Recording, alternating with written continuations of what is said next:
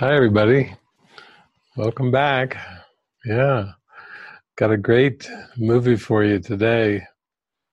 And, movies are teaching devices, but we need all kinds of helpful devices to take us into that experience of forgiveness. And I always call movies the modern day parables, but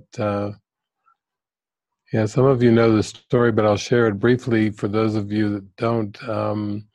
Back in the 1990s, I believe it was, late 1990s, I was driving through Pennsylvania, staying with a friend, and my friend, she had to get up and go to work, so she said, well, enjoy your day. And then as I prayed and meditated in the morning, the Spirit said, we're going to watch two movies this afternoon. And I said, two movies, like back to back? And yeah, that's it. So I went to this was the day, back in the day when you went to the video stores to rent the movies instead of streaming them. But I went in and was told to rent these two movies. One was called The Game and one was called The Man Who Knew Too Little. And it was quite a profound afternoon for me because in both movies there's sets of brothers, and then in each movie one brother buys a gift for the other brother, and these are biological brothers buying a gift, like a birthday gift. And in both cases, one of them, it was Michael Douglas and Sean Penn, and it was the movie The Game, and basically it was a recreational entertainment program where it seemed to involve a lot of people acting out parts and checking out your all kinds of tests and what's going on in your consciousness. And then this game seems to come to you, reflecting your mind. And then the second one was The Man Who Knew Too Little with Bill Murray.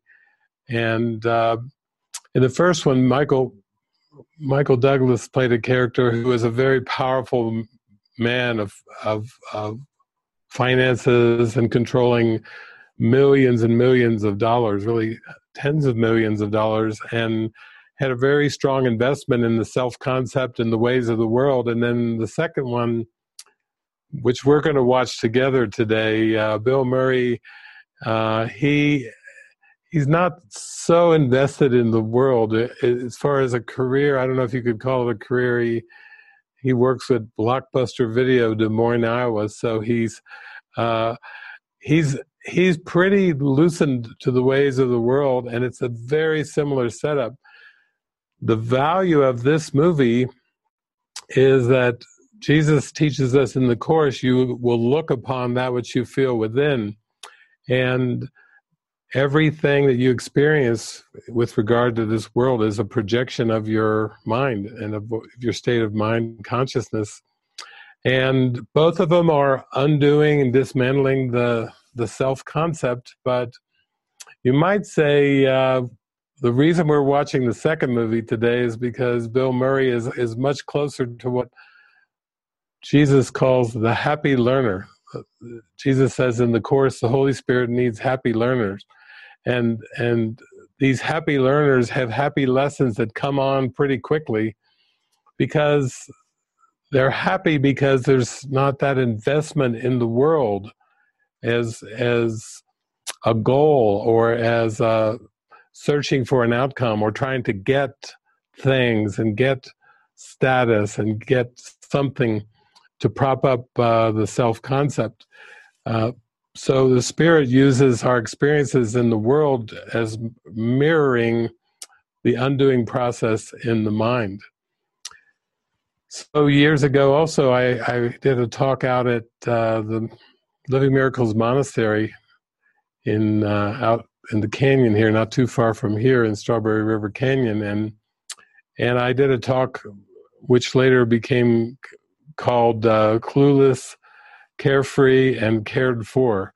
And it was about the journey to God, trusting being taken care of, and I don't know, a number of the people, they just remembered that when I it came out of my mouth, clueless, carefree, and cared for.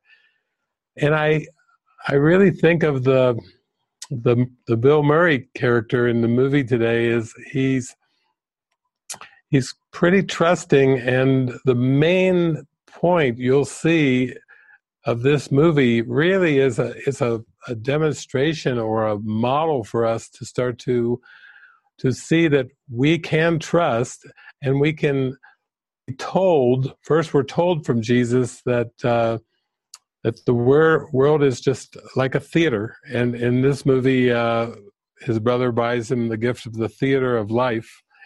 It's kind of an improv theater that comes to you. You know, you're the patron or the client, and then you are in an interactive improv theater where the characters all come to you, and that's his setup. So that's going to be his mindset. And imagine, you know, if you were seeing the characters where you work, or the characters you live with, or the characters that you interact with on a daily basis. Imagine if you were seeing them as actors and actresses that were just playing out a part that was there to help you and to, in some sense, entertain you, definitely keep your attention, we know, but also there was a deeper purpose for undoing and building trust. And you can only imagine the loosening in the mind when you ceased to take personal responsibility for the characters in the dream, having a mindset that it's like an interactive theater.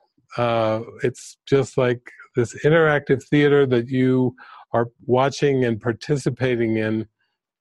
And it's also it's an act. So in one sense, there's this sense when you go to a stage play, or you go to a live play on Broadway, or you go to a movie, there's a certain calmness and receptivity that's there, because the context you have is that you're just in a safe place, whether it's a theater or watching a Broadway show or whatever, and you're not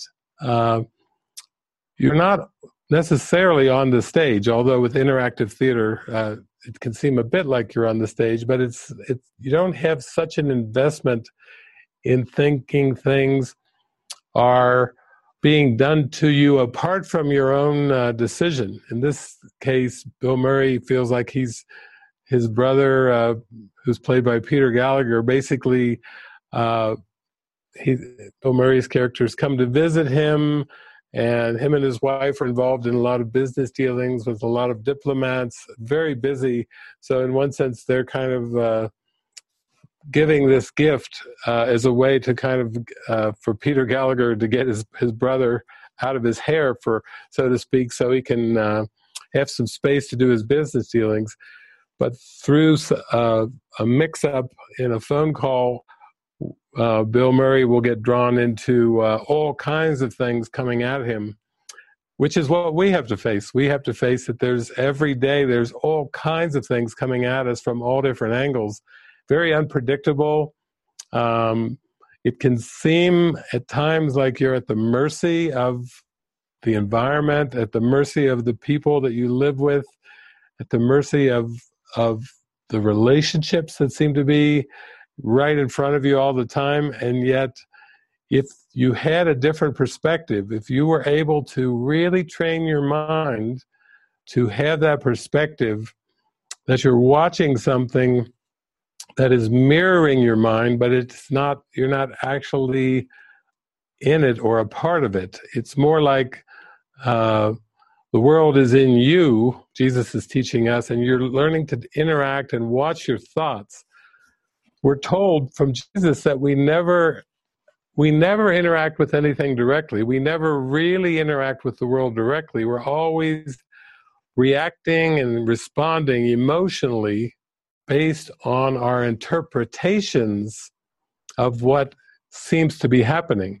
So even though we're raised with the idea that people can upset us, and there's situations that can upset us, there can be movies that are disturbing to us, There can be TV shows that are disturbing. Watching the news can be disturbing. It's not really the case. It's that we're choosing our interpretation in our mind based on our beliefs and thoughts, and then our emotions are based on those interpretations. So it makes sense that Jesus could work with us to help us change our interpretations, to learn how to interpret the world with the Holy Spirit instead of trying to interpret the world with the ego. Typical human awareness is basically egoically reacting and responding to the world. Oh, I had a bad day. What happened? Well, I got caught in traffic, and then I was late for work, and then the boss yelled at me, and then I had to work over lunchtime, so I didn't get to eat lunch, and I got tired in the afternoon. It's as if there's all these external events that give us a bad day, when in fact we're just, through our self-concept, our thoughts and beliefs are disturbing us because we're caught up in ego, false identity. And that is disturbing. If you're really the Christ, but you forget that, you have amnesia, you block that out of awareness, you forget about heaven, you forget about God, you forget about your eternal love and light that you truly are, and you come into a body identity in which you seem to be very interactive with the environment and the people around you, and you're so caught up into this theater that you take it very seriously. And when somebody cuts you off in traffic, instead of just slowing down and laughing and going, nice try, ego, if you react with anger to getting cut off in traffic, then it's like you're identified with that person, that body, that character, and then you're reacting based on the past, based on this past belief that you're a person in the world. So I would say it takes quite a fair bit of mind training, and this is just giving you an example of when I was doing the course in the late 90s, and then just letting the days be shown to me and unfolding.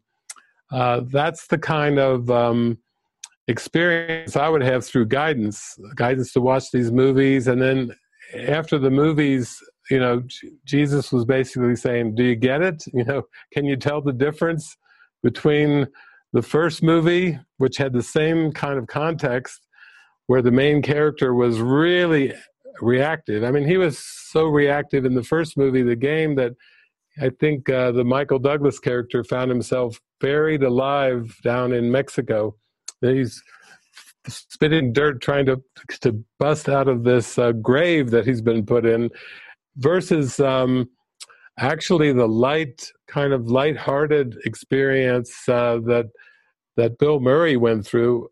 And I said, yeah, I can see a major contrast there. The contrast is basically, Jesus said, one character is taking it pretty lightly because he sees it as like a play or a theater, and it's something he can learn from and grow from, or go through this expansiveness with and keep the lightheartedness. And then the other character was showing the very beginnings, the throes of dark ego attachment, which can get really traumatic and really dramatic and be extremely painful. So I was inspired by the defenselessness that was exhibited in this movie. And this has been a movie they were reminding me at lunch that I've talked about. They were asking Eric if he'd seen it, and he said, oh yeah, anybody who's been around David for the last 10 years has watched this movie for sure, because this one is part of our Movie Watcher's Guide to Enlightenment. Actually, both movies I mentioned, The Game and The Man Who Knew Too Little, they're both part of our Movie Watcher's Guide to Enlightenment because they're so helpful as instructive devices to start to see what's going on in the mind and raise the unconscious up. And this is going to be a real collaborative effort this afternoon. We have Andy and Kenneth standing by. And yeah, Andy and Kenneth, maybe you could share a little bit about what your feelings are about this movie, because I think it's been pretty impactful for most everybody I know has had found a helpfulness in this movie, because it can be kind of abstract, talking about undoing the self-concept. What does that mean for most people in the world? They're like, what do you mean? What are you talking about? This gives it a context, but maybe we can take it down to our Mexico studio and hear what you guys have to say leading into this fantastic movie. Thank you, David. This movie really, really touched me. I only watched it probably about a year ago, and it was like one of those movies that when it gets mentioned, I knew that I had to watch it, and I knew that it was going to be very important for me. And so I was excited about that time, and I actually did what you did. We watched it at Quantico together with The Game and then The Man Who Knew Too Little for the very first time. I hadn't seen either of them. And yeah, as you said, the first one is there's this defensiveness, and the world is seemingly against him, and he's in this game and he's taken it all seriously. And so I could relate with that. And you sort of go on this go in this turmoil really with him, and like, oh God, that is absolutely terrible. And then finally, he sort of pops through it, but in a very difficult way. And then the next day we watch this movie, The Man Who Knew Too Little. And for me, it was like a prayer, and it stays with me, this movie, because I sort of like hold it in my pocket when them times when I'm getting too serious about this pathway or what it seemingly means. And I feel like Jesus gave me this gift, and he said, it was like, it's like as if Hollywood made this movie for me. That's how it feels. He's like, watch this, because I would sort of say, God, I'm so defensive. I don't know what you mean, in my defenselessness, my safety lies. That lesson, I really love that lesson, but it felt so alien to me. It's like, how do you do that in this world? I mean, it just seems like I don't understand that. And so this movie gave me the image of it, and it was like, oh my God! Every time I watch it, the first time I watched it, I was just like, that is it. This is amazing. And just how he just goes through everything. It's, the theatre of life. It's just a theatre. It's just a play. Don't take things so seriously. It reminds me of Bill Thetford's book. Don't forget to laugh, or and this movie is just exactly that. And yeah, for me, I think we can get pretty serious on this journey. And Bill Murray, just as you said, David, just plays this part so perfectly. He's completely and utterly fully in it, but he's not taking it so serious. He's not taking it seriously. And the prayer that you just said to us, David, for next year is, Holy Spirit, help me overlook the error. It's like no matter what comes to him, he's just completely overlooking the error.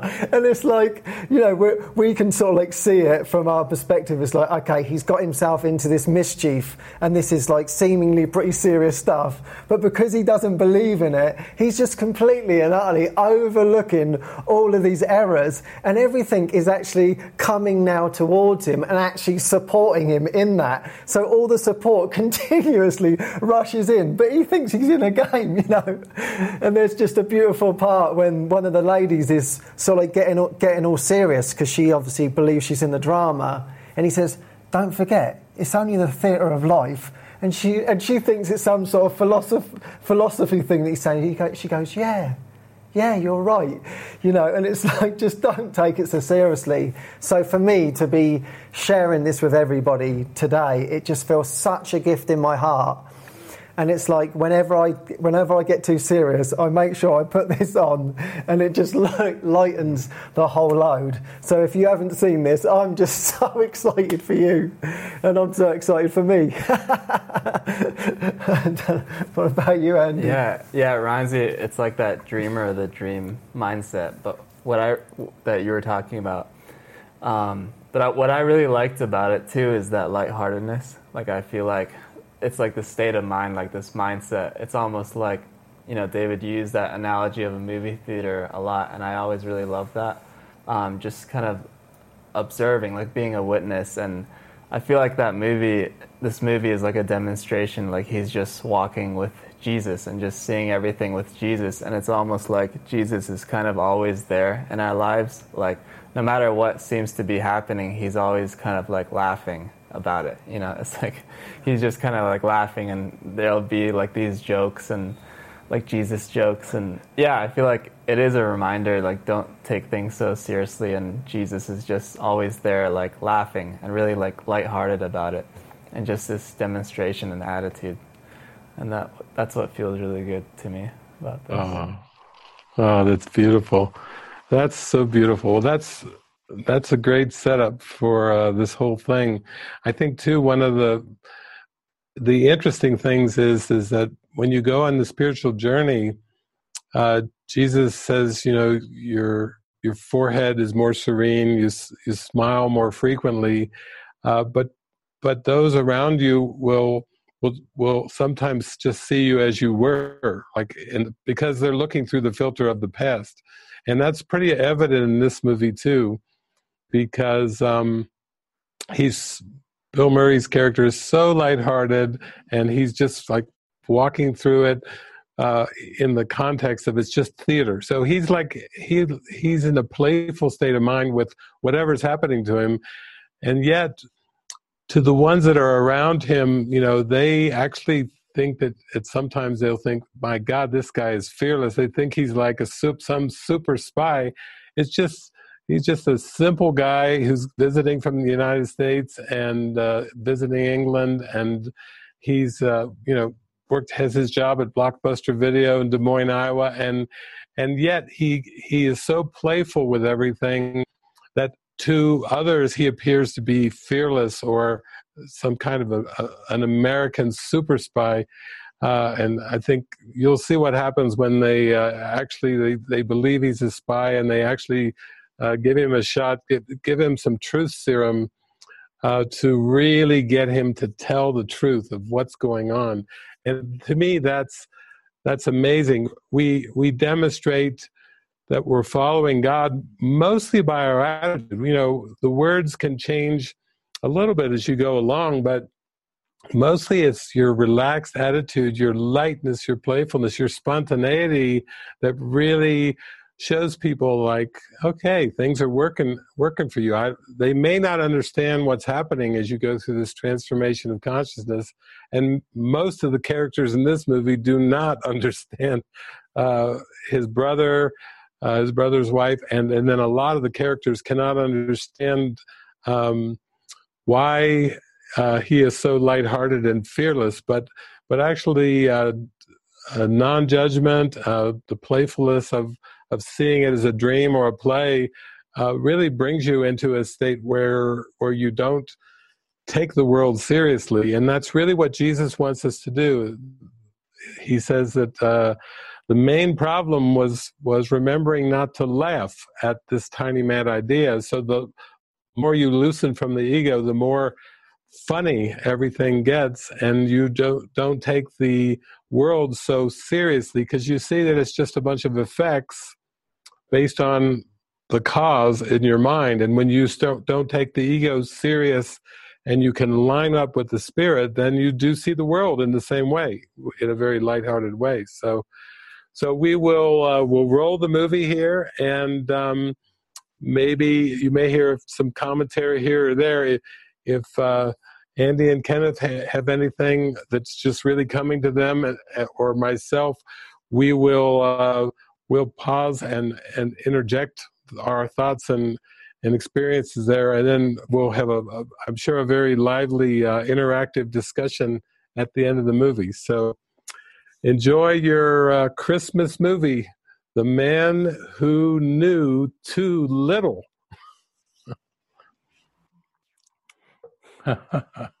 Beautiful. Just as fresh this time around. Well, we'll just give you I'll give you some brief comments from up here, and we'll turn it down to Mexico for some comments and experiences there. For me, everything about spirituality has to be practical. And so this isn't really about glossing over anything, but what Jesus is saying is that when your mind is attached to the past, and when you are addicted to the past, which is the ego, then you perceive the consequences of that belief. So Jesus is not trying to deny that there are things that seem pretty dark in this world. He's not trying. He at one point says denial of the body is the inappropriate use of denial. And then he explains himself that the body is part of how you perceive yourself. So if you deny the body, you actually are getting into denying the power of the mind, because he's saying you made this up. So you can't dispel, or you can't put down the power of the mind and hope to escape from this world. You have to realize the power of the mind. And then he's saying that everything you perceive are the effects of the ego.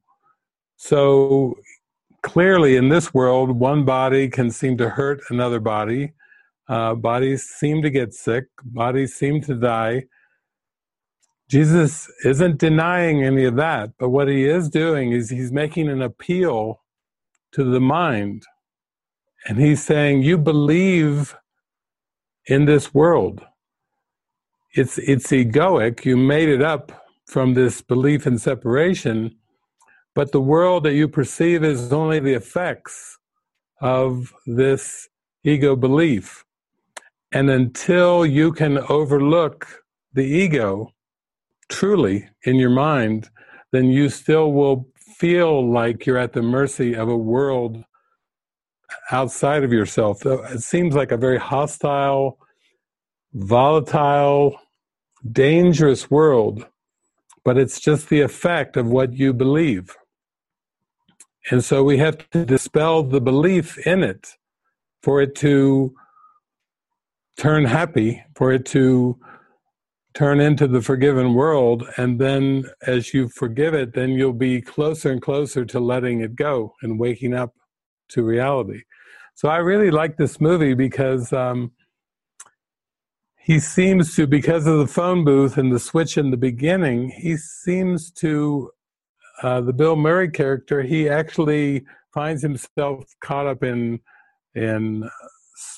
espionage and spies and trying to bring back the Cold War and all kinds of political things, which is basically a good synopsis of what the world is.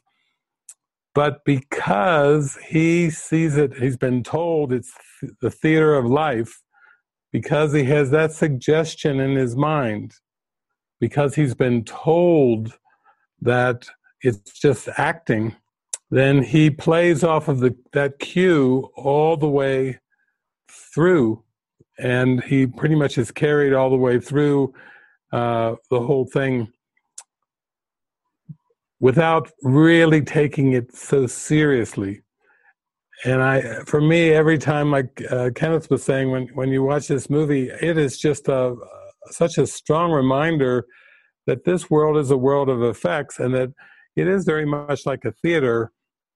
And to the extent that you get engaged in it and take it on as real, then you suffer the consequences, and not in truth, but in awareness. And to the extent you use it as a reminder to remind yourself not take any of it seriously. Don't let it depress you. Don't let it frustrate you. Don't let it bring you down emotionally, because only you giving it the power to do that is what makes that happen in awareness. And if you stop doing that, then you don't suffer.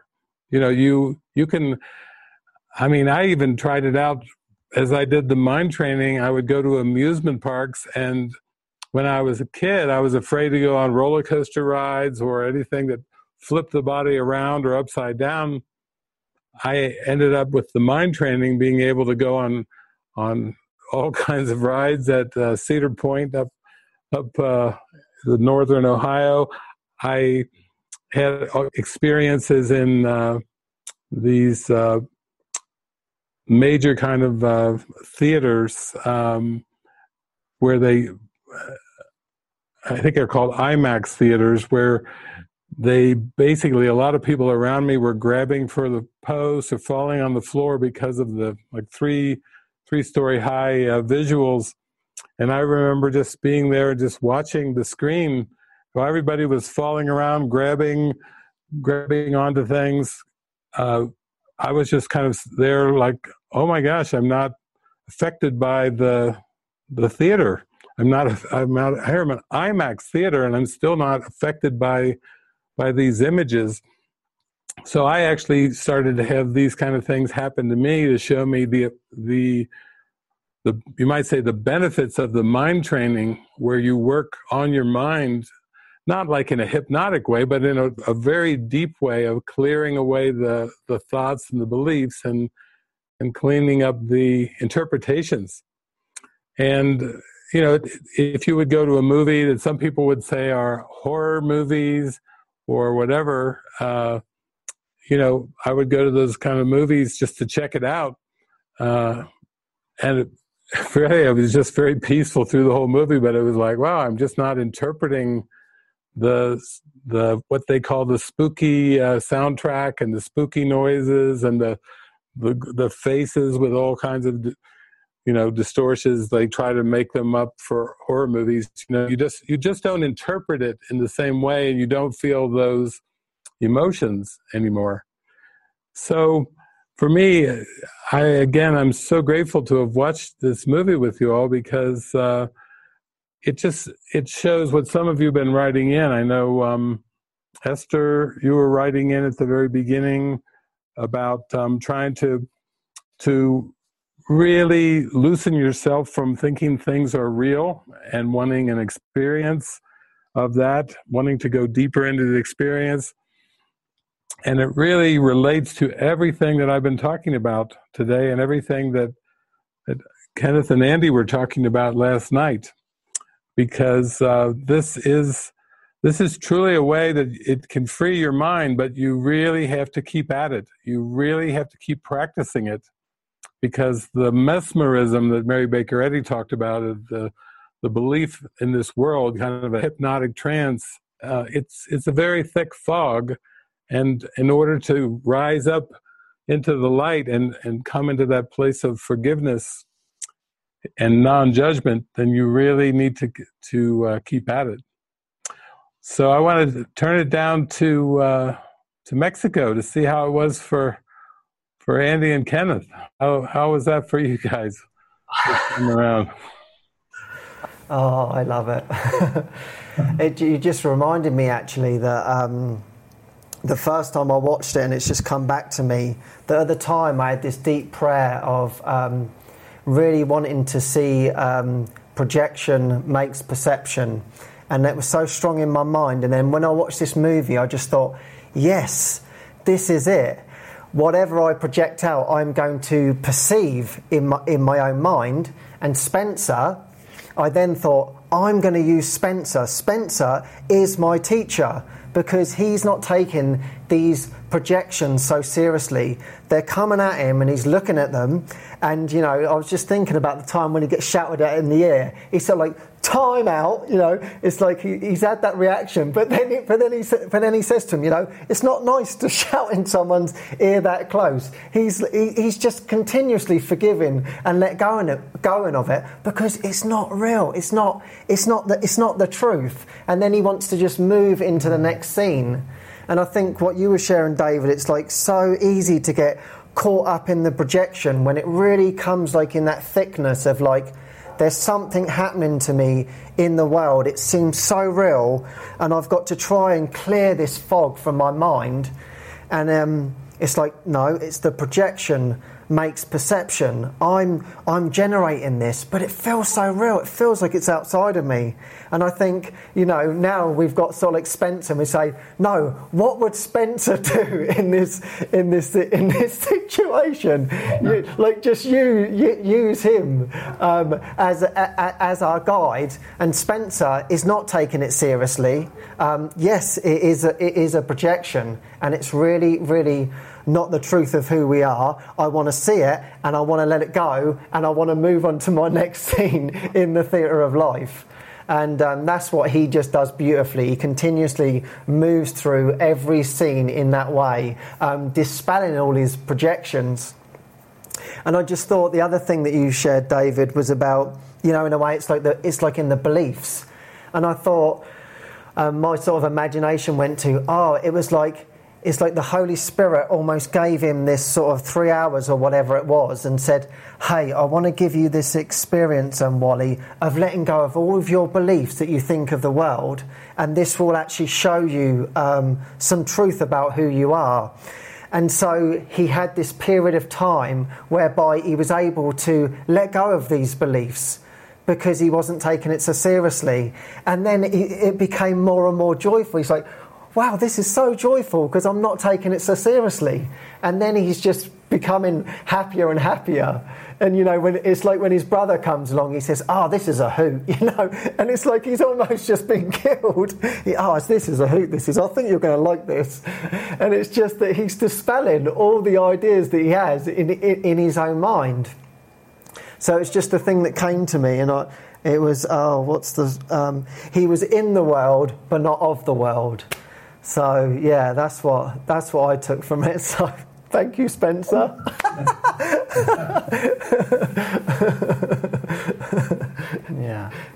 Yeah. For me, it's really that interpretation. Like I really like the cluelessness and like the I don't know. It's like I don't know actually how to look upon this.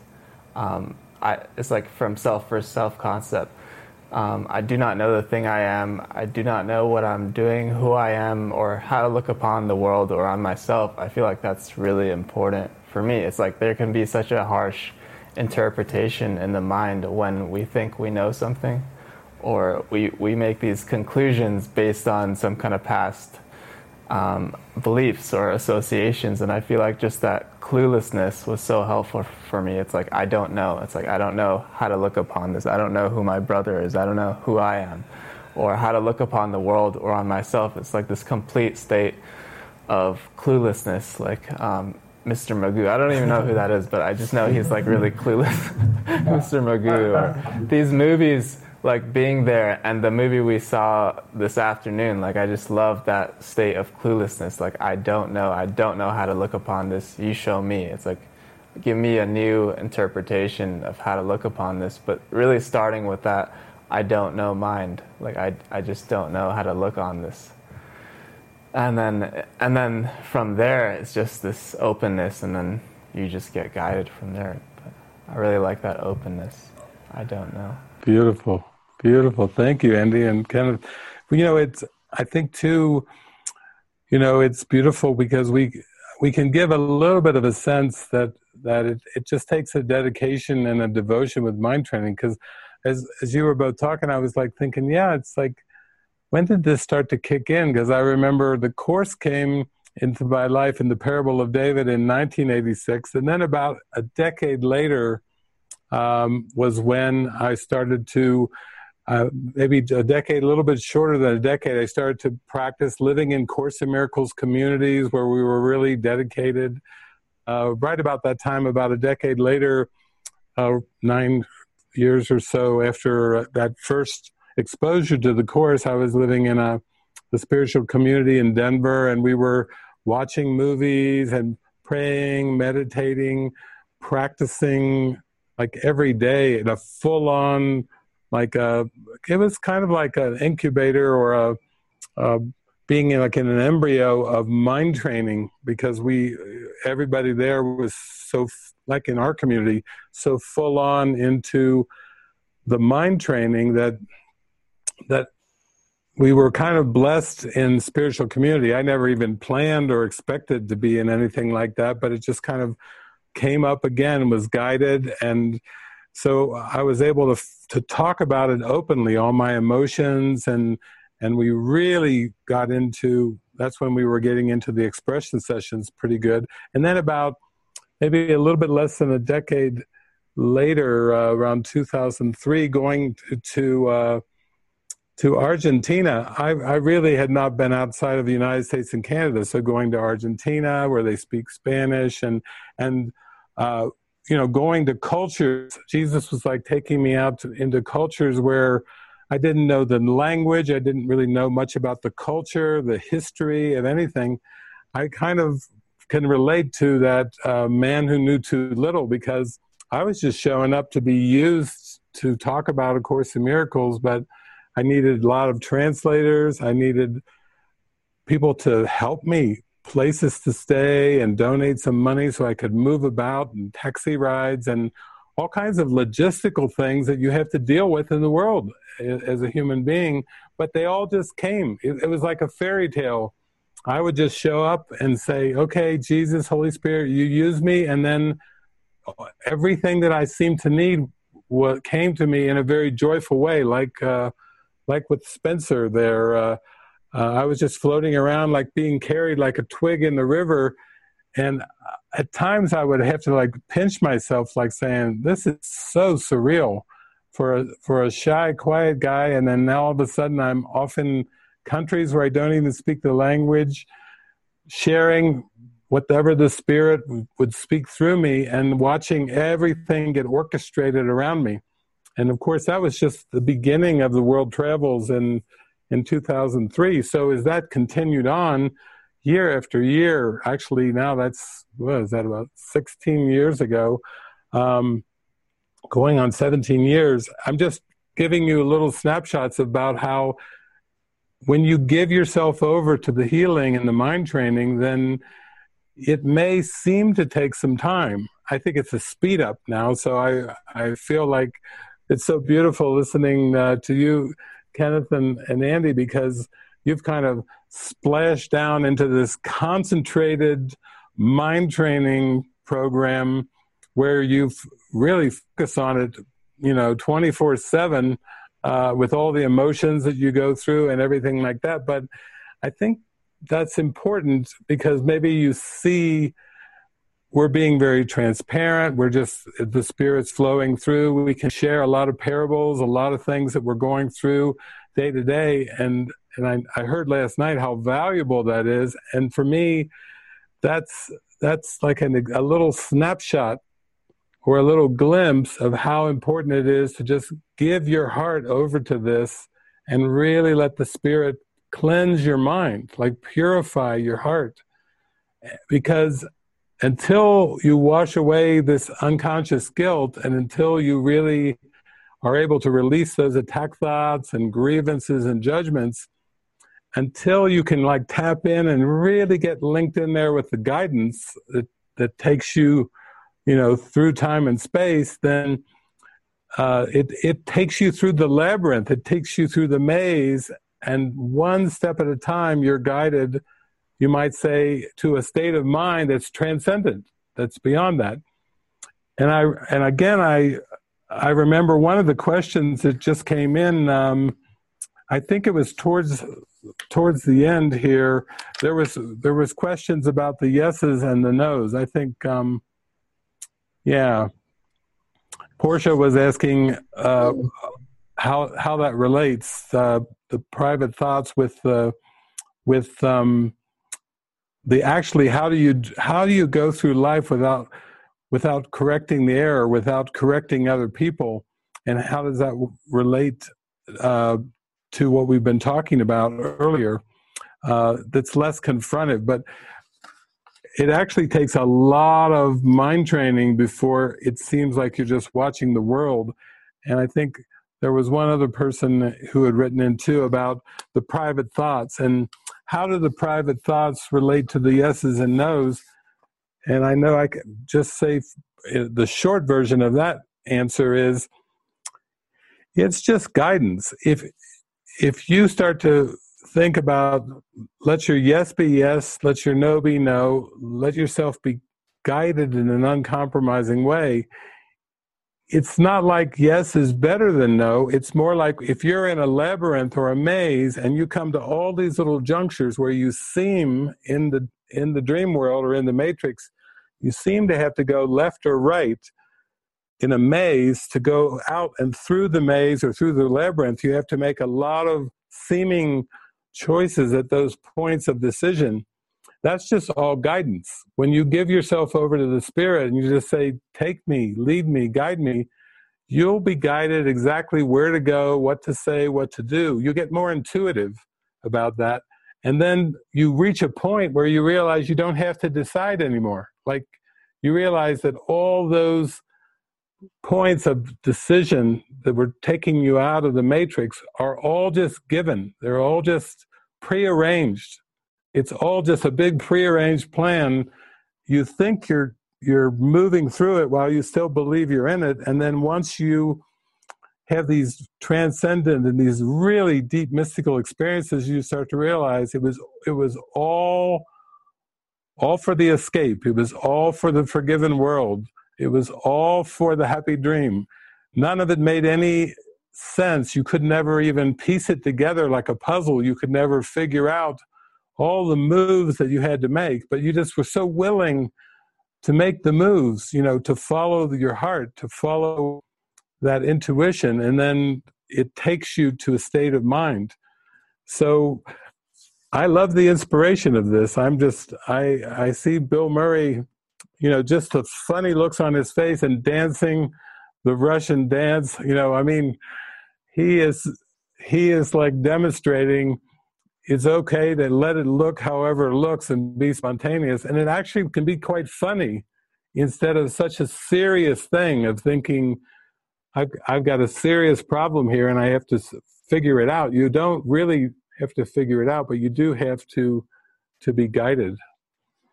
So, wow, it's pretty strong, a pretty strong movie for that.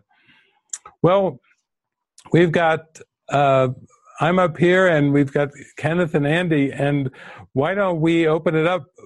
Any kind of experience you had with the movie, any kind of reactions, any insights or miracles you had during the movie that relates to your own experience, or questions that you have, you can just raise your hand or let Nicholas know in some way. And then, I'm here at the studio in Utah, and Andy and Kenneth are down there. So we're at your service. For the next 42 minutes, we're here to join with you and try to help, make things clear, give you examples, or meet you with whatever you feel you need, or you have any questions. We would love to be here to address those.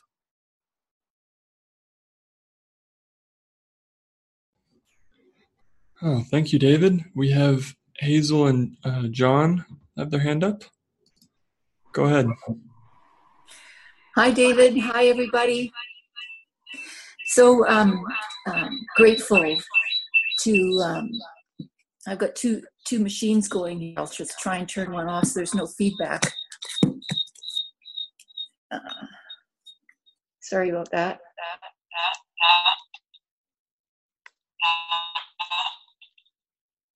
Anyways, I'll just put it under the cushion. Hopefully that'll help. Anyways, I just wanted to thank you. This is John's first time. He's joined us for the session. And I just want to say I've really been processing. I processed so heavily. And just very grateful for the support that came through. And I have, before every retreat, I just go deep. I just go in so deeply. And, all the stuff that comes up, the support through the retreat, it's just like I've lived it. It feels like I've been turned inside out. And then, by Sunday and Monday, I feel this incredible bliss. And then it gradually starts to rebuild again. And just before the movie started, I just shot off a quick email to you, David, saying, help.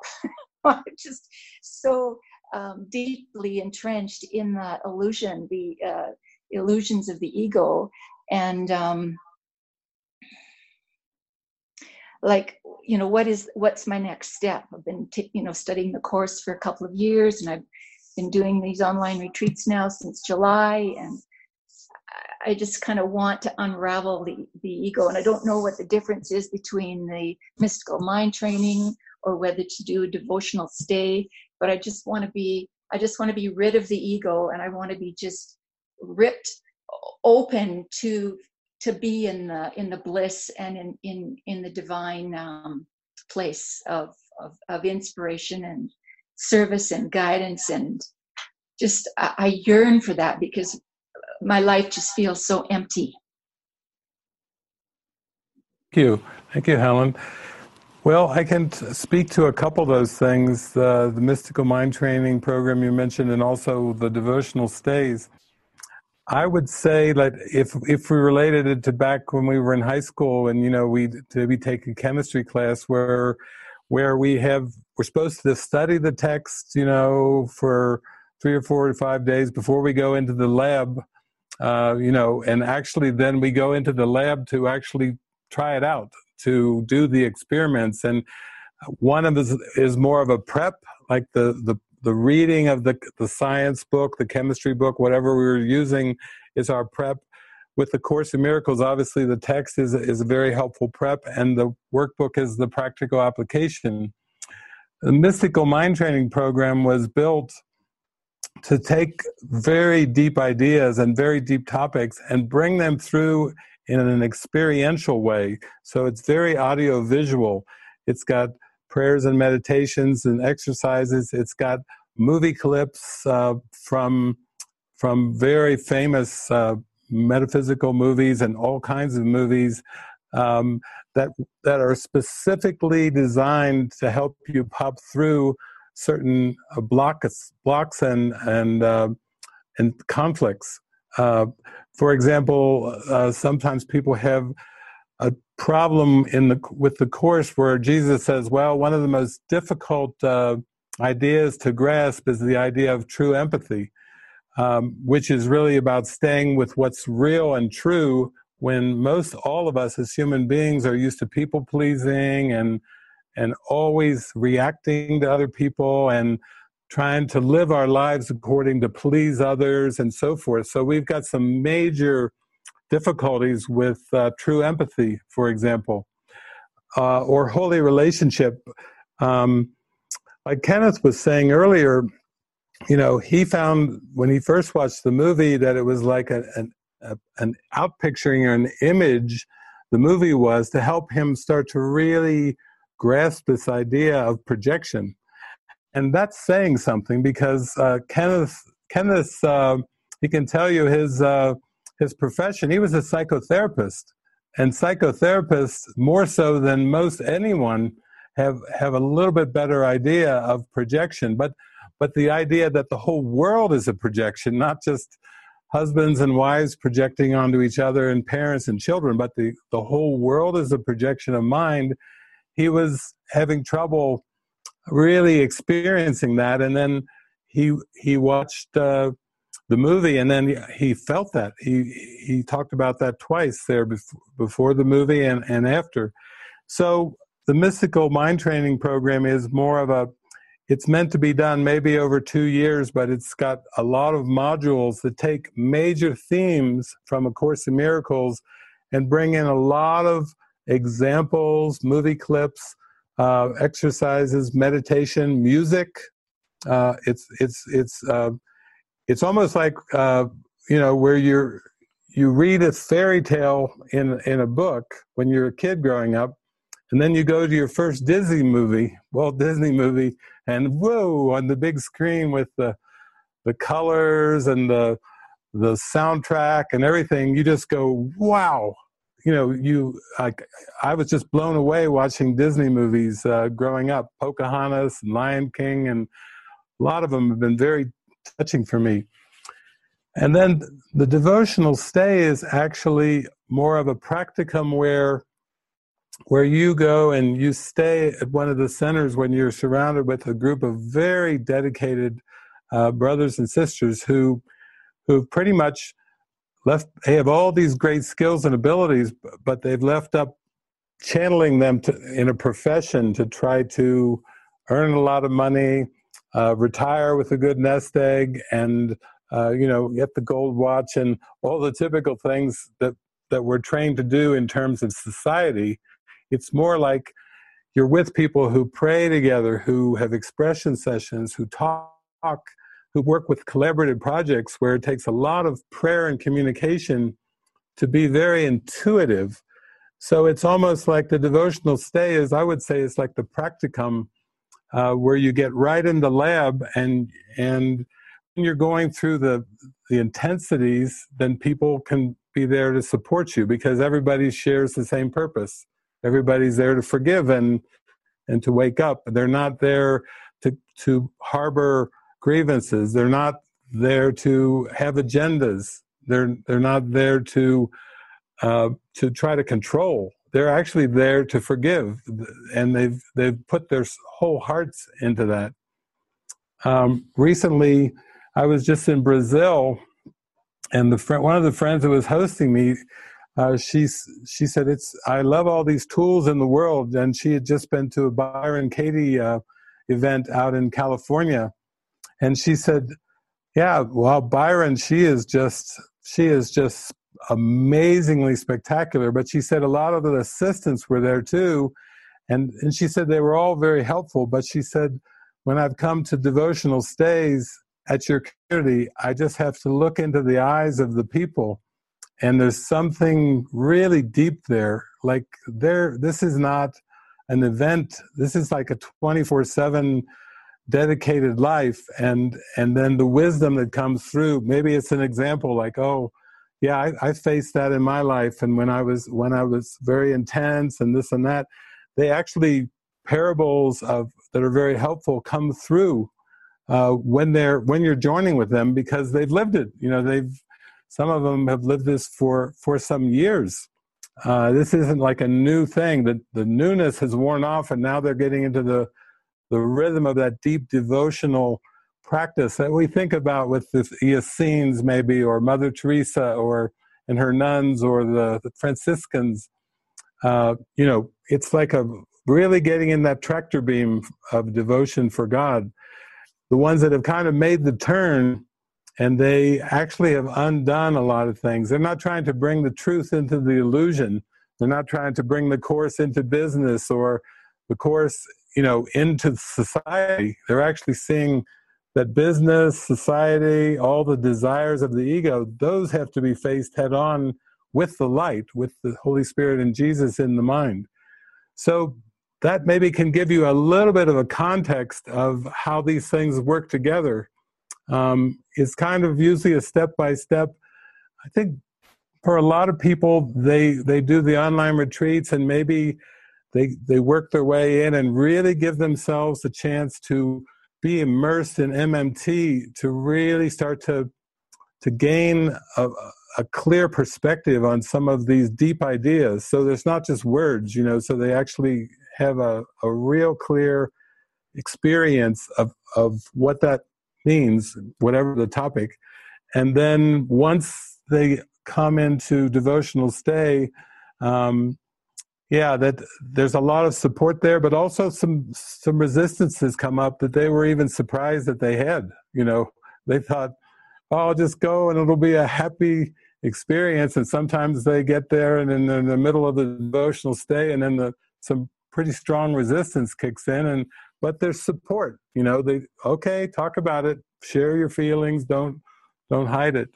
So I hope that gives you and everybody just a little bit of a context for those things that you mentioned. Thank you, Helen. Nice to meet you, John. Glad you could join in.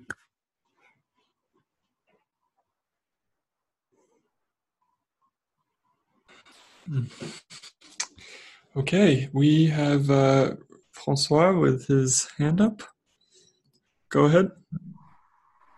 Yes, thank you. Hi, David. Hi, everyone. Francois.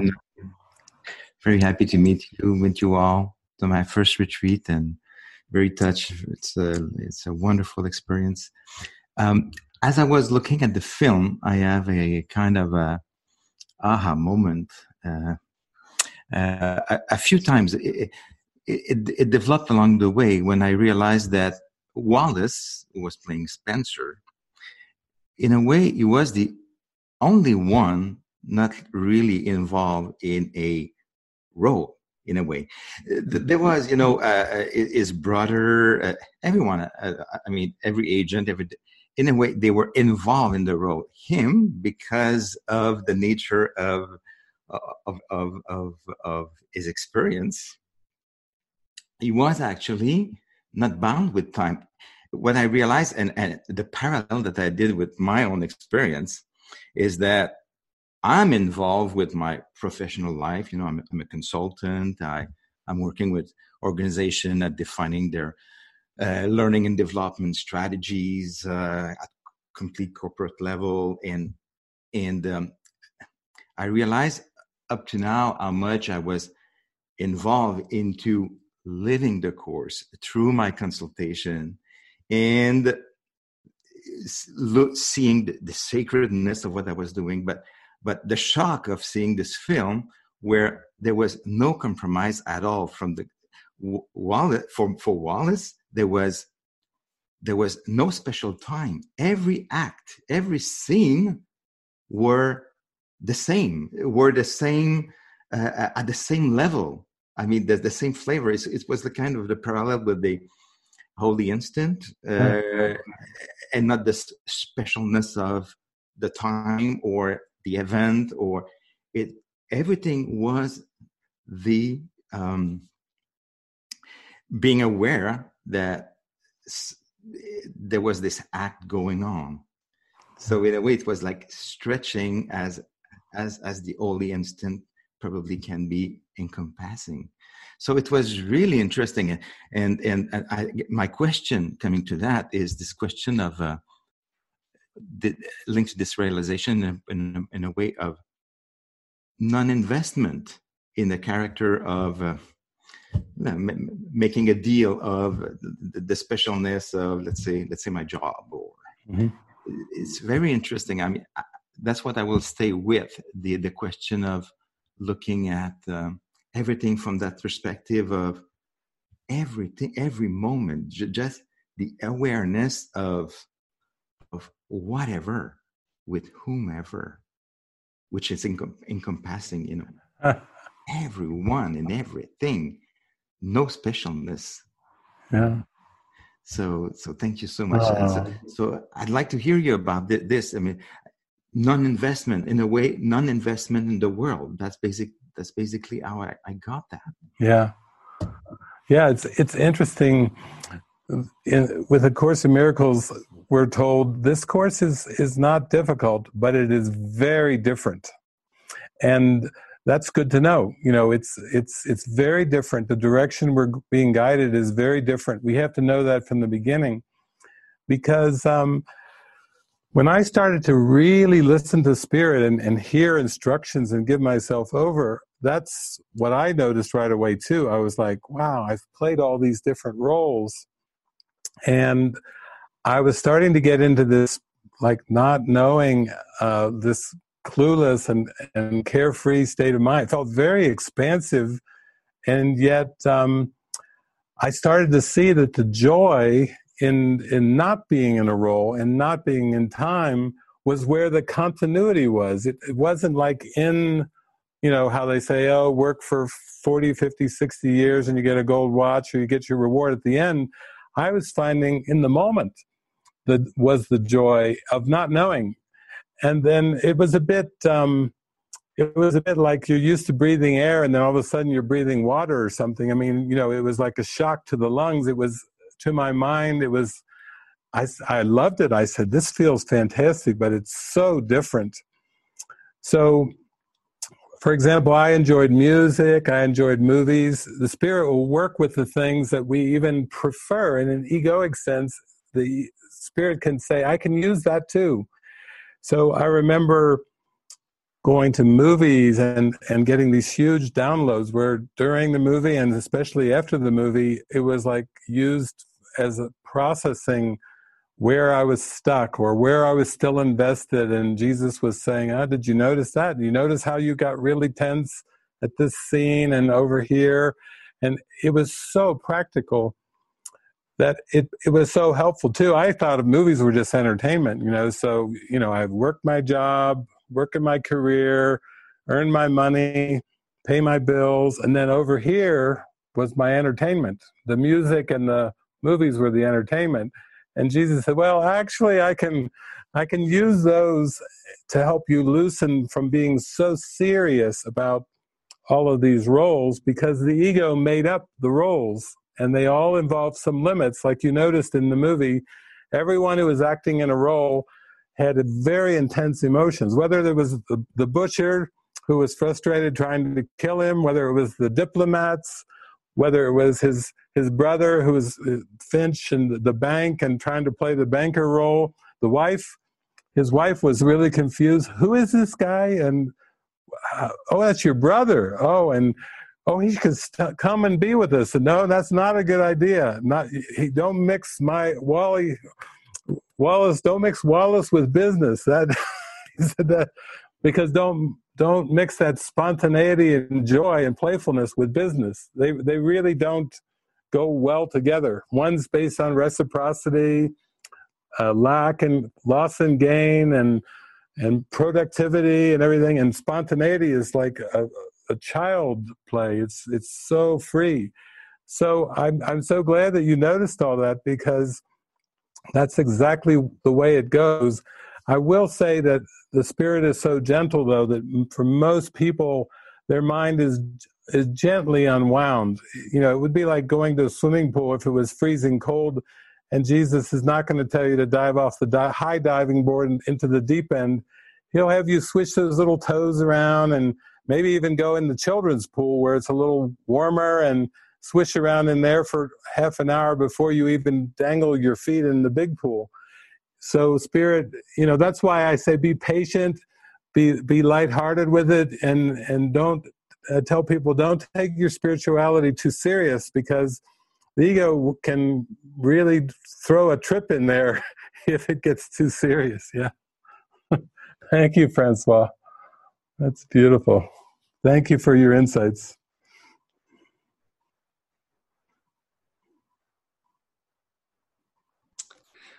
Okay. We have Anna with her hand up. Go ahead, Anna. Hi. Hello, everyone. First of all, thank you. Thank you so much for yesterday, for this morning, for this session. My daughter joined me for the movie session, and that's been a gift to have her here with me. I'm in an in-between process, having spent some time with you in Holland, and then the devotional stay in Mallorca, and then coming here to fix things up so that I can move on into community life for a longer period. It's incredible how when I first came, everything was just so simple, and as time goes by, then little things started to come up, and what I could see as stones on the way. And yesterday when Greg was saying, like, go for it. It will be provided. It will happen. Just don't pay attention to those apparent obstacles. Because the joy is in there, the happiness, the excitement, it's all there. And then the distractions, God, those distractions, they just pop up like ghosts and get your attention out of the real purpose. And seeing this film today and listening to you in the morning, it's just like, yes, just be above the battleground. Right? You don't have to take it seriously. Just the I love you instead of trying to change something or to trying to tell someone what to do.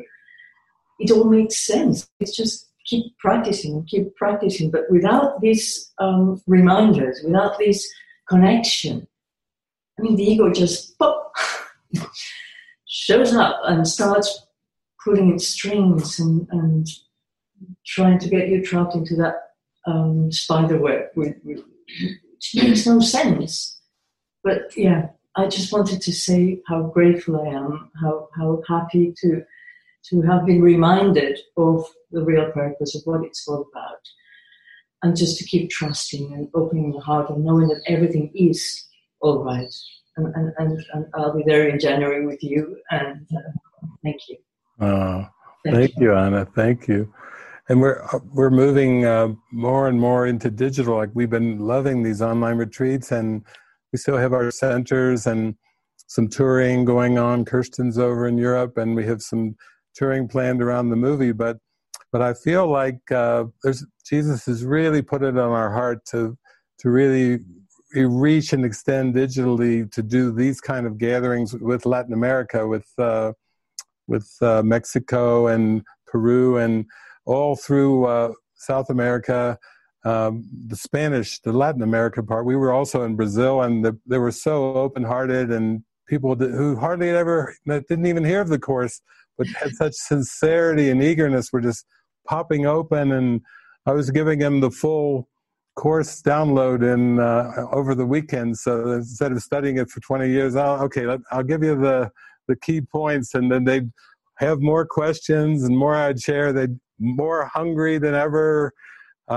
really expanding during the retreat. Just the glow in their eyes. It happens very fast, but we're really grateful that you're coming to Mexico, and that you'll be a part of that kind of expansion digitally, because people are just really hungry. They're really hungry for it, and they like to hear see witnesses, and that it's even possible.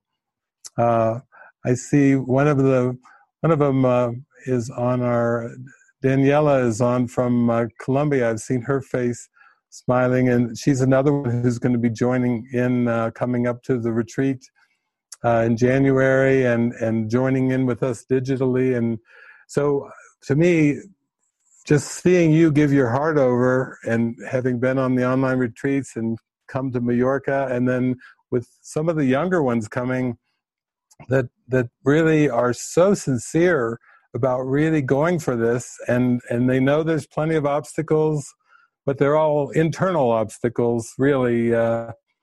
So you're just, in that way, you're helping to be a way shower for many people from South America. So, yeah, thank you. Look forward to seeing you. Thank you, Anna. Beautiful. Okay, we have Mariana with her hand up. Go ahead, Mariana. Everyone, can you hear me? Yes. Yes. I just wanted to share the experience that I had right before the movie. I popped over to the store with my partner, and the little Russian doll that was on the movie, it was right by the cash register, and I had never seen one before. I didn't know what it was. I'm like, wow, look at this doll. What is it? I've never seen it. He starts playing with it, unraveling it. It's like, it's a Russian doll. You've never seen it. I'm like, no, I've never seen it. I'm like, oh, that's cool. And when the movie started, it's like the first thing, it's like the Russian doll being put together. And I just thought it was like, is that Jesus just sort of like messing with me or something? I thought it was funny because I was like, wow, I'd never seen that before. And then pops up in the movie. So yeah, I just wanted to share that. Well, thank you. That's good. That's how you know you're held by the Spirit. Like the Spirit's like, that's the symbols. I'm right here with you. I'm so close with you. It's like I had that happen. It happens every day for me. I get so many of those kind of symbols. But I mentioned earlier when I was trying to fly to Reno and the plane couldn't land, so we went to Sacramento. We got our roller bags. We left the airport, hopped in got a rental car. But as we're doing all this, my head turned to the right, and there was this big, bright yellow plane. I just don't see bright yellow planes. And then Spirit in big black letters. And both Jeffrey and I were just like high-fiving it, like, yeah, oh yeah, we're to be on the road now. We didn't plan to be, but we were just, intuitively led there. And then we get the big sign the big spirit as the airplane is getting ready to taxi out. We could see it and we just left. But those are very helpful along the way because they're little reminders and reassurances that the spirit, I'm right there with you. And then you go right into a movie, and from the opening scenes, all the way through, the Russian Dolls. So thank you for sharing that. And thanks for your time, in Mexico. That was beautiful. I know you're one who both you and Anna have gone through devotional stays. So, it's like a rich time, and it does take almost time to process that, because sometimes you can go through resistances and things with it, or when you come back to Texas and Anna coming back to Peru, then you go through the day and these distractions can just pop up, and it's quite a trip once you start to give yourself over to Spirit, because the ego is like saying, not so fast. What about this roadblock? What about this? And it's really cool that you're hanging in there with it all. So thank you.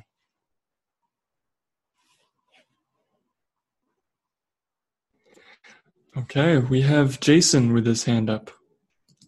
Go ahead, Jason. Hi, thank you. David, I just want to say thank you from the bottom of my heart. I had a situation on Friday in New Zealand, and I received a text which put me in a very difficult position with my brother. And through this retreat, it's been about forgiveness, but it's been such a sticking point for me. And then you show this movie about two brothers, and it was just, oh my God, if this isn't proof that Jesus is alive and well and living right with us, I don't know what is. So I just want to say thank you so much. It's just incredible. Beautiful. Incredible. Yeah, we have to remember to laugh on this journey. Yeah, that's it. Without a doubt. Without a doubt. So thank you so much. Oh, thank you, Jason. Thank you. And thanks for your sharing last night. It's been so beautiful. Beautiful, beautiful. Beautiful. Very good. Okay, we have Living Miracles Sedona with their hand up. So let me just see if I can unmute them here. Oh, yes, go ahead. You're unmuted. All right. Hi, I'm Jesse from Sedona. And I guess I just wanted to share my experience or my testimony, what I felt like God was showing me as I was watching the movie. I mean, I first watched that movie like in high school, and I loved it. And then just kind of through a comedy of errors, or I think really Spirit guiding me, I actually ended up as a counterintelligence agent with the Army. So I was doing a lot of those things that like you see on there. And so when I watch spy movies now, like I have nostalgia because I see that kind of stuff.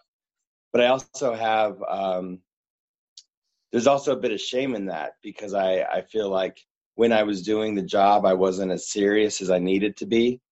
And I wasn't like paying attention to what I needed to pay attention to, or there was things that I missed, or, so there's a little bit of like past regret or shame for not being serious enough. And so I think that like watching this whole thing come through, it was just like, you did perfect. Spirit was guiding me the whole time. And like, I wouldn't have been able to get there if I wasn't being silly and goofy and like fucking off, where I should have been, when I should have been serious. So, so that was kind of cool for me. So, and then just to have that, I guess, reinforcement that like I'm on the right path, and that it's just a role, it's just a game, and Spirit's always with me. So, yeah. Oh, beautiful. Thank you, Jesse. Thank you. Thank you. Lovely. Oh, sweet. That's sweet. Okay, we have Sylvia with her hand up. Go ahead, Sylvia. Thank you. Hello, David. Hi there. Hi, and hi, everyone. Well, I just feel I want to share my feelings about this movie. I was so in joy with this movie. I laughed and laughed and laughed. I'm still having pain in my body for laughing so much. And every morning in my morning prayer, I ask for joy, peace, love, and joy. That's all I need. And today you have given me everything. And to end the day in this joy, perfect. Thank you so much. Yay. That's fantastic. Thank you, Sylvia. That's such a blessing for us to know that movie could touch you that way. That's so beautiful. Really, really. Thank you.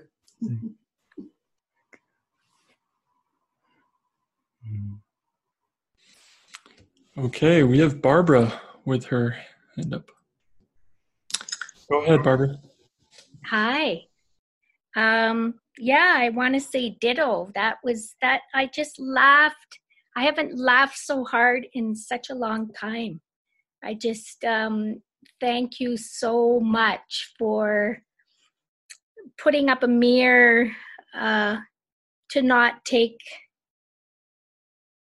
projections, to not take the world seriously, and just to enjoy, and that was just so much fun and so delightful. A lot of movies I've been watching have been really serious, and I've been just super, super serious. And so I thank you for putting up the mirror to just not take myself so seriously. There was a lot in the movie. I saw about what's going on in my life right now. And the more I find, the deeper I say yes, the deeper I commit to taking responsibility for my projections, the deeper I commit to, forgiveness is the way out. And then the more my ego just, hammer. But it can be a hammer job, and I can still have fun, and it contextualized. Yeah, I'm right in the matrix. I am right, looking for the door out. And I'm going through all this stuff, and that's just a natural part of the process. But so just to enjoy and to have fun. And my true nature, like my spirit, is I'm a very, very funny person, incredibly funny. But I haven't been doing that. I hadn't been feeling that. So it really sparked. The part of me that is just a comedian that just loves to freaking have fun and laugh and not take things too seriously. And I have my spirit has a way of just doing a lot of things ass backwards, and especially if I'm trying to have it so lined up to look so proper in front of people, and then my spirit just. And I've been really embarrassed of that, like really, really embarrassed. And yet, even my elders tell me what an incredible gift that is, that gift of being backwards. So and also I just want to say about, the metaphor, the symbolism of the lilies, that just touched me so deeply, because I haven't had much of a relationship with Jesus. He's kind of been over there. Okay, you're over there, buddy, and that's great, but we're not going to have a relationship. But he came to me at a point in my life when I was doing deep work with First Nations people, and he told me, "You will always know I am here when you smell the fragrance of the lily." And I've experienced that a lot. And then to learn what that really means is so deep, about forgiveness, And there's so much to forgive in terms of, well, it's all an illusion, but still there's a belief that all these things have happened, right? To Indigenous people. And so, yeah, there's so much to forgive. So this was a very, very deep day, but thanks for the joy. Thank you. Thank you, Barbara. Always a blessing to hear from you. It's what a journey this is, and you're so transparent about it. So you're shining a light for so many to see. Yeah, go for it. And you're a great example. You're a very beautiful example. Thank you. Beautiful. Okay. We have Helena Elias with her hand up. Okay, go ahead. Hello, everyone. Thank you for this beautiful retreat so far. Yeah, one thing that struck me about the movie was like that "Give Me Your Wallet" scene, and how he redid it. He did one thing, and then he's like, "Oh, let me try that again," and then I don't know. It just, what it's bringing to mind is just that we can't really get it wrong, or there is no wrong and right truly in the forgiven world. And like, it's just for me noticing how the ego can get in on the spiritual practices and importance, like the guidance became so important for me. And of course it is, but yeah, even how the ego can turn that even into a pressure, and you got to get it right. And, because it's important, it's our way out, but there's a subtle thing that happens there. And just to catch that, and that just bringing the lightheartedness about even what we do, we're the doer, or what's done. Cause it's like, or if the prayer is to go home and to wake up and to be in the forgiven, like, I can't get it wrong. In the end, it's all working itself out, no matter what. So it just brought again that lightheartedness to me, because I tend to, that's something that kind of can collapse in, and I have to watch that piece. So I just appreciate that reminder. Oh, that's beautiful, Helena. Yeah, I think of everything. That's the most important thing, that you can mess it up, and then to actually start to have some fun with it. Like, he did with the scene at the very beginning about give me your wallet, give me your money and everything, and he was afraid. Then he caught it, and then he really started to, he wanted to do a couple redos because he was so excited about the chance to do this. And they didn't know what to think. They were like, this guy's, take the wallet. This guy's crazy. They were thrown off by his joy, the robbers. And then in the middle of the movie, though, he hits his stride where he is so getting into this, which I feel like you're going to do this and we're all getting into it, when it's a chase scene, and he says, oh, let's get into it with the bubbies. And then he's absolutely, normally chase scenes, you're being chased, is a fearful kind of thing. He's like having the most fun. He said, I don't see how you guys are making a dime off of this. And then really the scene where he really kicked it up to fifth gear is where, in his little tiny Mini Cooper, was when he went and to hit all of the cones, every single cone, and even the ones the police that are chasing. Oh, I always wanted to do that. And the other one said, yeah, me too. Everybody, the ones doing the chasing that are supposed to be the police officers and him. And then when they stopped the car, I don't know if you could see the woman, she was just laughing in the car. She was just laughing so hard. And that's what this is all heading towards, where we remember to laugh, where we get into such lightheartedness with it that it just sweeps us up, and then we're in this joy and this laughter, and we don't take anything seriously. So he really got into it, and he hit his stride, and I think that's why I really enjoy this movie, because that's a very high teaching.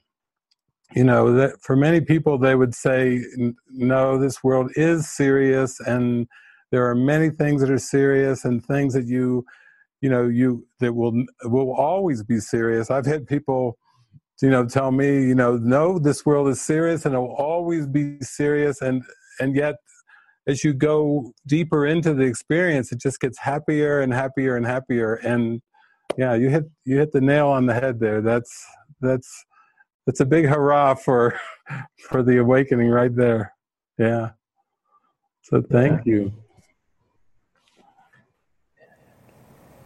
Yeah, and I just wanted to share in the spirit of the movie. During Francois's sharing earlier, some people just walked into our house here, and they just started yelling someone's name, and I just thought that was funny because I was like, oh, it's just a theater of life. It's like if we were in our roles here, it's like, hey, we're in an online retreat here. Like what's going on? But I just thought that was really funny. Like right after that movie, some people just walking in our house and yelling people's names, and it's like it's just some theater. It got incorporated in the dream. Yeah, those are those surreal moments when your heart just burst open and you look around you with such gratitude and appreciation. I have to say, on this trip we took to Reno, we were surrounded by really happy people. They were all in seemingly their roles of doing their jobs or being at a Marriott and this, but it was almost like some of the people we were with, it just had this feel like you've known them forever, even though you've just met them for the first time, and you're laughing together and you're feeling all this. They're joking with us, like we've known each other, like you might joke with somebody you've known for 20 years. They're just joking with Jeffrey and I, and that is just good news for all of us that's available, where it can be instantaneous connection. It doesn't have to be this thing that takes years and years or decades to develop. It can be a moment if you just really surrender to that presence. And it's so heartwarming to think that it can be that quick and that natural. So, well, I think our timer, they had a timer here, when the timer's gone from my screen, that lets me know we're out of time. But we have our segment. We have a session tomorrow, and I think Frances Zhu, who many of you know, she will be joining and beaming in from Mexico. And Andy and Kenneth, thank you. What a spectacular job. What a beautiful vibe you guys are sharing. And it's just, you're all over your faces. You're just beaming and radiating there. So what a grace. What a grace it's been. So I think I'll just pass it over to both of you in Mexico, so you can say your final comments, and then we'll see you tomorrow. Yeah, thank you so much. Oh, you said it all really, it's just that joy. And that's what that movie's always brought to me, and that's the real joy, the joy that we share. So I just feel so grateful for this. And it's funny, the theme of the forgiven world, it seems like there's such this serious matter, and yet Jesus has come in underneath it all. Don't forget to laugh. So that's what I'm taking from it. Yeah. So thank you so much, everyone. Yeah, that lightheartedness, I feel like that's what I want to take away from this too. It's like this journey doesn't have to be so serious and harsh, and like this harsh voice in the mind saying like you're not doing it right, like do it better. And yeah, just taking that in really from this movie and this session and the whole retreat. Just really taking that in, the lightheartedness, the playfulness, the cluelessness. Yeah, so thank you. Thank you. Oh, hearts and waves. So much love. Oh, so precious. Beautiful, beautiful. Oh.